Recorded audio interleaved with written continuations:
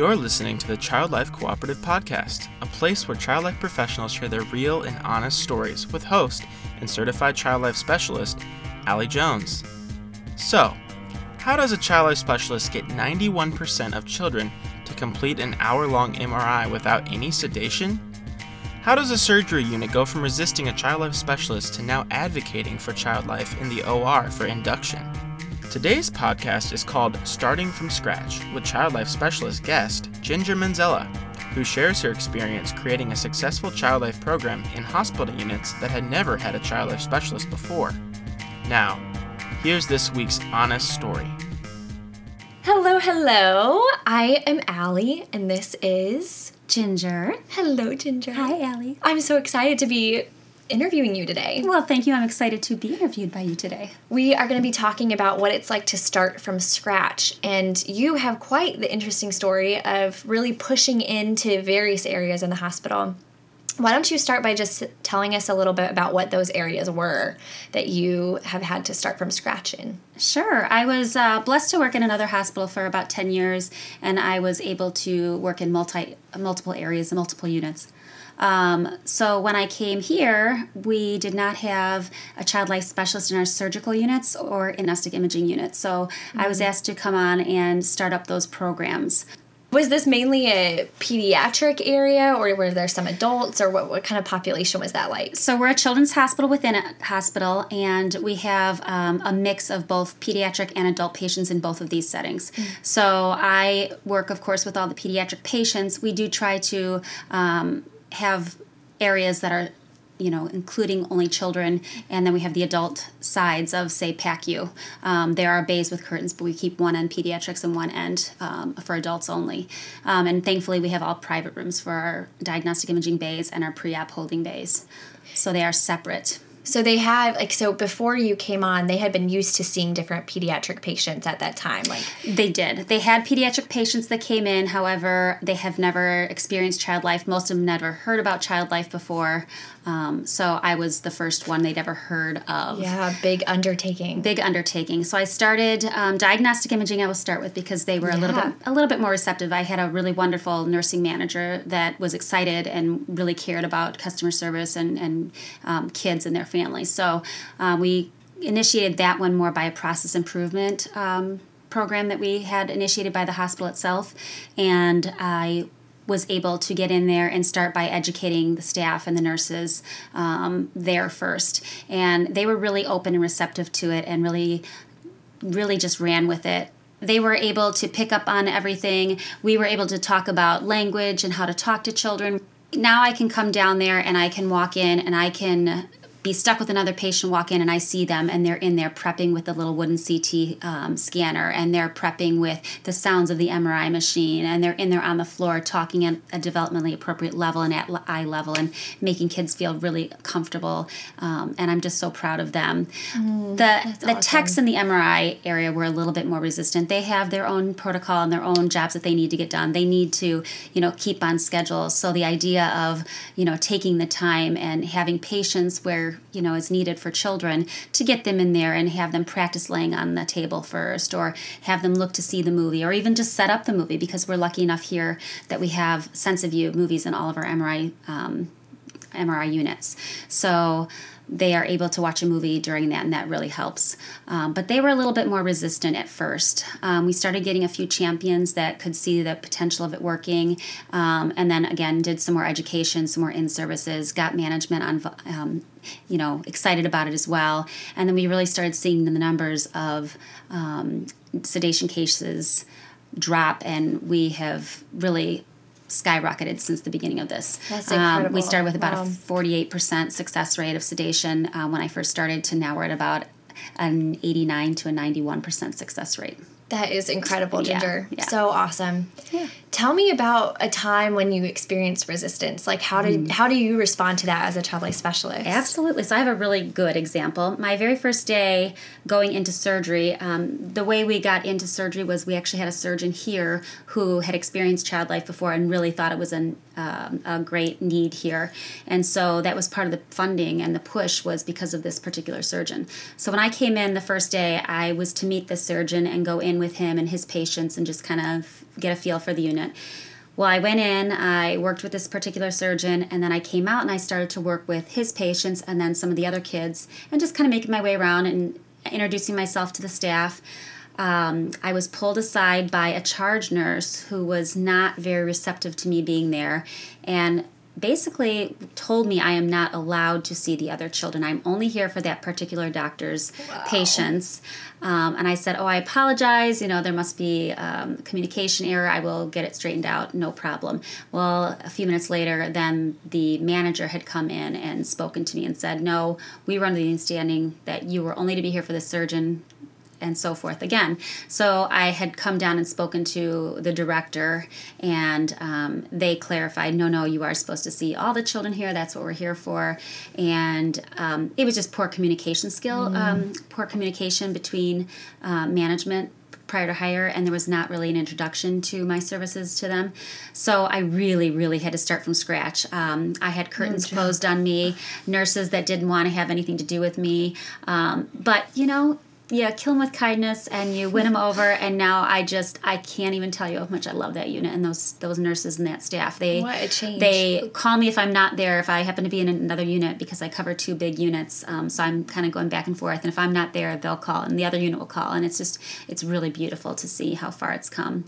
That's so awesome. Yeah. What would run through your mind when nurses are closing curtains on you and telling you don't belong there? So I'm a little bit older, and I've been in child life for over for a long time, and I did. I still felt uneasy and uncomfortable when you're kind of put on guard and you're thinking, okay, am I really supposed to be here? What do I do? Do I push? Do I not push? And I think every new child life specialist feels that, whether you're new to the field or new to a unit or new to a new hospital, whatever the case, I think that you just have to. Your skills, that you're there to help children and families, and honestly, just being gracious and patient and doing what you do and giving space. I would say in surgery, it can be tricky because you have to learn to do a dance. Surgery, there's so many people that are coming in and out of that pre-op holding room, and there's the surgeon and the anesthesiologist and the admitting nurse and the PCT taking vitals, and then there's the OR nurse that comes to do a double check before they set up the room.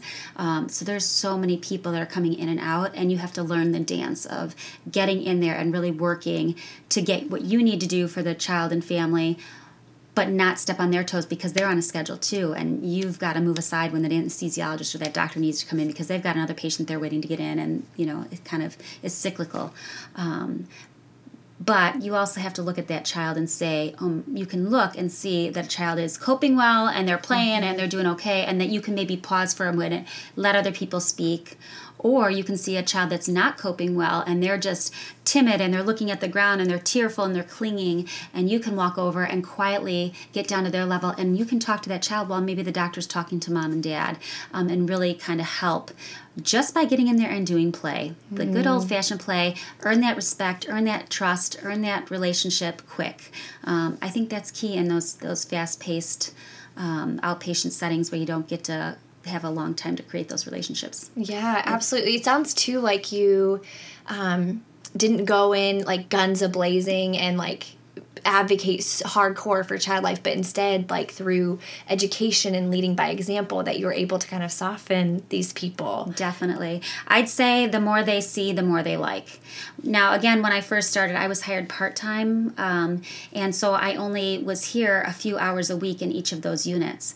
And we realized quickly that would not work, because when you give them the resources and you show them what can be done, are they going to run with it when they only have you for 4 hours a week or even 8 hours a week, when they have to be, the other 36 or 32 hours by themselves without child life? Are they really going to incorporate those views and those standards? No, not really. So we made a quick decision that if we really want to make a go of providing these resources and this help for these patients, these families in these units, that we needed to be full-time there so that we could really be there and validate the necessity of having child life and showing what we can do. That's awesome. Yeah. That's great to have that kind of support from your leadership too. Oh, we have great leadership, yeah. So I'm curious, based on something that you said too, like the more that they see, the more that they'll believe in this kind of sense of like demonstrating for them child life services. What about in those situations where you're helping a kid and they're just not coping well? Can you tell me about a time with that? And like, how did you not take that personally, and how did you still let it be a teachable moment for child life? There's so many different ways you can handle that. We aren't magicians, and we can't create, a connection with everybody. And there's different personalities, and some kids are just going to be, it's a strange environment. It's they're coming in for a procedure, in my case, my units, or a surgery, and it's intimidating. It's scary. If a kid is resistant to warming up, sometimes it's as little as leaving a toy or something, or an iPad or something that they can connect with, and letting them get comfortable first. Other times, if I really need to work and I need to prepare, I can talk through a sibling or a parent and say, okay, Mom and Dad, this is what we're going to do today. This is how the day is going to look. And I can still talk in child-friendly language, and still, as if I was preparing the child, I can prepare the parent and I can prepare the sibling. It may not appear that that child's paying attention, but they are. They hear it. And believe it or not, they can calm and relax. Mm-hmm. That's so true. Yeah. Have you ever had nurses that seem to expect that you would be that magician and to just change it, and how do you handle that? Yeah, especially when you're going into a new area. At first I laugh. No, I'm just kidding. We find that a lot, especially in other units that we aren't in on a frequent basis. Nurses that aren't familiar with what child life is, especially, or that frequently work with us. It's especially hard when we get kids that have sensory issues or who might be on the autism spectrum. There are certain things that we can do to help, like weighted blankets and sensory things, and coping tools that we can utilize. But if we're already in a state of high anxiety, and we're already have lost that battle, and they're already in their, fight and flight mode, there's not a lot that we can do. We can kind of come, pause, reset the scene, breathe, dim the lights, whatever the case might be, talk to parents, see what works. But we do have to explain, and we can verbalize it right at the moment. I see that the situation has already escalated. We can try this. Let's see what happens, and just kind of verbalize out loud that, and remind the nurses that, it's not always going to work, but we've still done something, believe it or not. It may not appear to be calm, but it's calmer than it might have been. That's a good perspective to recognize, like, what was the value that child life was able to attribute, even if it's not as concrete and visual and in your face in that moment too. I had another mom that came in and advocated to hold her baby for IM injections for their immunizations. Really? And nursing was a little resistant to comfort holds, but the mom was aware of comfort holds and advocated for herself. And held her baby, and her baby still cried, but coped so much better and rebounded so much better after the fact, because he was already with his mom and he was already comforted, and he was in that position, and it was far less aggravated or agitated than having to be held down on a bed or on a table. That's awesome. Yeah, I think that we still have tears, we still have moments of upset, but it's better. Absolutely. Yeah. Have there been times when you've had to kind of let up with advocating, like learning, like, okay, I know what's best for this patient, and I know that they don't need Versed, or whatever it is that you're trying to advocate? When you are starting from scratch, when do you learn what battles to pick and what hills to die on, essentially? Yeah, so there is one in particular right now. In our surgical unit, we tend to use Versed on almost every patient prior, but knowing some of these kids absolutely do not need Versed prior to going in. They're calm, they're fine, they have no issues. Some of them are even excited to go back and see what it's like. That's a little more rare, but we really do get these kids. And when a unit is used to doing something standard protocol and it's on automatic order, it's hard to break that cycle, but with education, with showing, with more doing, I'm finding myself going back into the OR more frequently as the days pass, and making sure that I'm going back, and then they don't need the Versed, and advocating during pre-op tours to tell parents there is a medication that is on order, is something to discuss with your anesthesiologist, that does help calm and relax the child, especially for separation, to go back into the OR. In our case, we don't allow parents back to the OR for any reason. And it can just help if they're anxious about going into the OR. if you think that your child is good and they are a little bit more relaxed, I can even accompany the child and go back. We can even be singing. We can be watching his favorite show on the iPad. We can play Look and Find until he falls asleep. So there's different ways that we can help support and advocate and show staff how there are other ways than maybe what we're used to. And I have to tell you, again, I'm blessed that the units that I particularly work in, staff is just phenomenal, and they really do want to try.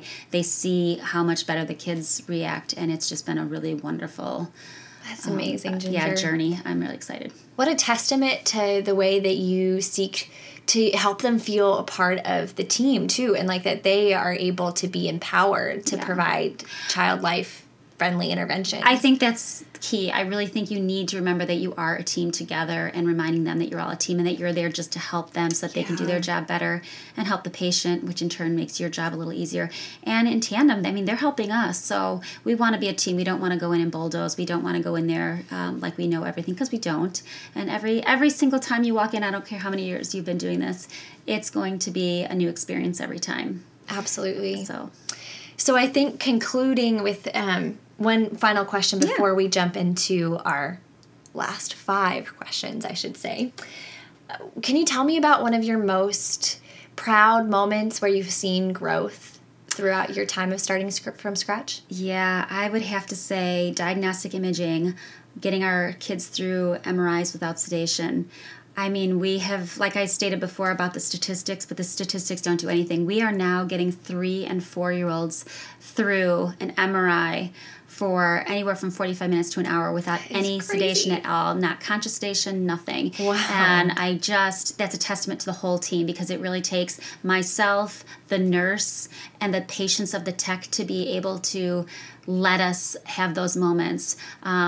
It just is a team effort, and the parents just are so appreciative. And a parent can be bedside if the kids aren't sedated or have anesthesia. Then one parent can go in bedside and stay with the child as well the entire time. And there are times when I also stay in there to help younger kids or really anxious kids. I'll stand behind the MRI where they can see me in the mirror the whole time, and I can do hand signals and things like that to remind them to hold still, or redirect them back to the movie if they start looking around so much. And it's really a team effort, and it's been an incredible ride to see where kids have come and how far we've come with the MRIs without being sedated. That's amazing. And to kind of have those stats, like to have a number representative, like this is where we've seen success and growth. I mean, how neat that is something that you guys all take ownership of and are committed to. So twice a month, the DI charge nurse and I meet, and we actually run our statistics, our data, to see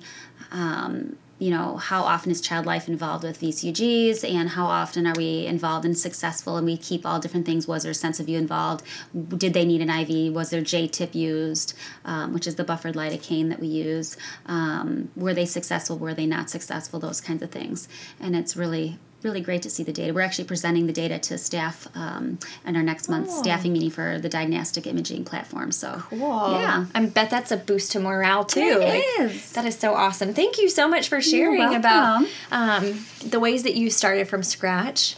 And Ginger, are you ready for the rapid 5? Bring it on. Okay, so 5 questions with 5 short answers, just as a little way to kind of continue to get to know you and your story. Okay. So number 1, what is one thing you have in your distraction bag at all times? Well, there's 2, but if I have to pick, stress balls. I love stress balls, especially if the kids do not have latex allergies. I love the latex little smiley face with the hair ones. The kids love them. They think it feels like Play-Doh, and they just are wonderful. Good. Yeah, I love that.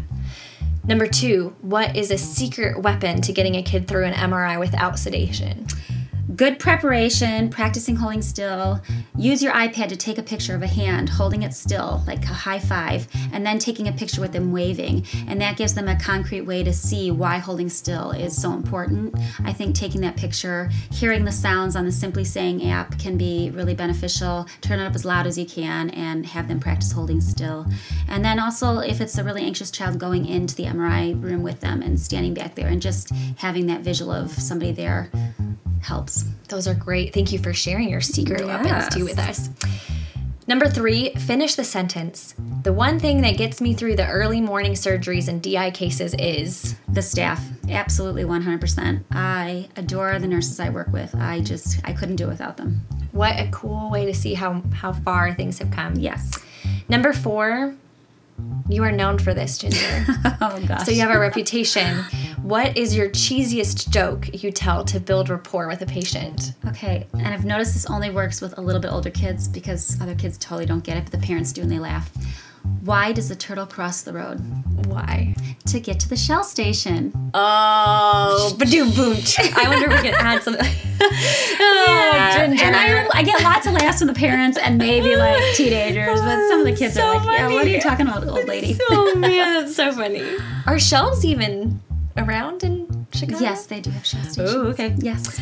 All right. Number 5, what is one piece of advice for someone starting from scratch in a new area? Patience, perseverance, baby steps for sure. Kill them with kindness. Education and in-service is imperative. You really need to empower them and understand where we're coming from. Research-based really helps. Bringing anything that you can that shows evidence-based research will bring them on. And show by example. Be brave and be a team player. Ginger, thank you. It's just so cool to hear about so much growth that you've experienced, and we appreciate you sharing kind of your inside scoop of what that has all been like. I'm sure there's many more stories, but we appreciate your time. And we appreciate our listeners to listening for the Child Life podcast. Thank you guys so much for tuning in today. We encourage you to subscribe and look forward to sharing more stories from other Child Life specialists. We also want to hear even more stories and read more stories about Child Life specialists and what experiences they have as learning and growing opportunities. Check out our blog on childlifecooperative.com. You can also see different student resources that we have, whether you're a student, whether you work with students, or whether you knew a student. They can be an awesome resource to direct people to. And just to close, may we all advance the profession of child life through learning by reflection, uniting for support, and equipping students. Thank you guys so much.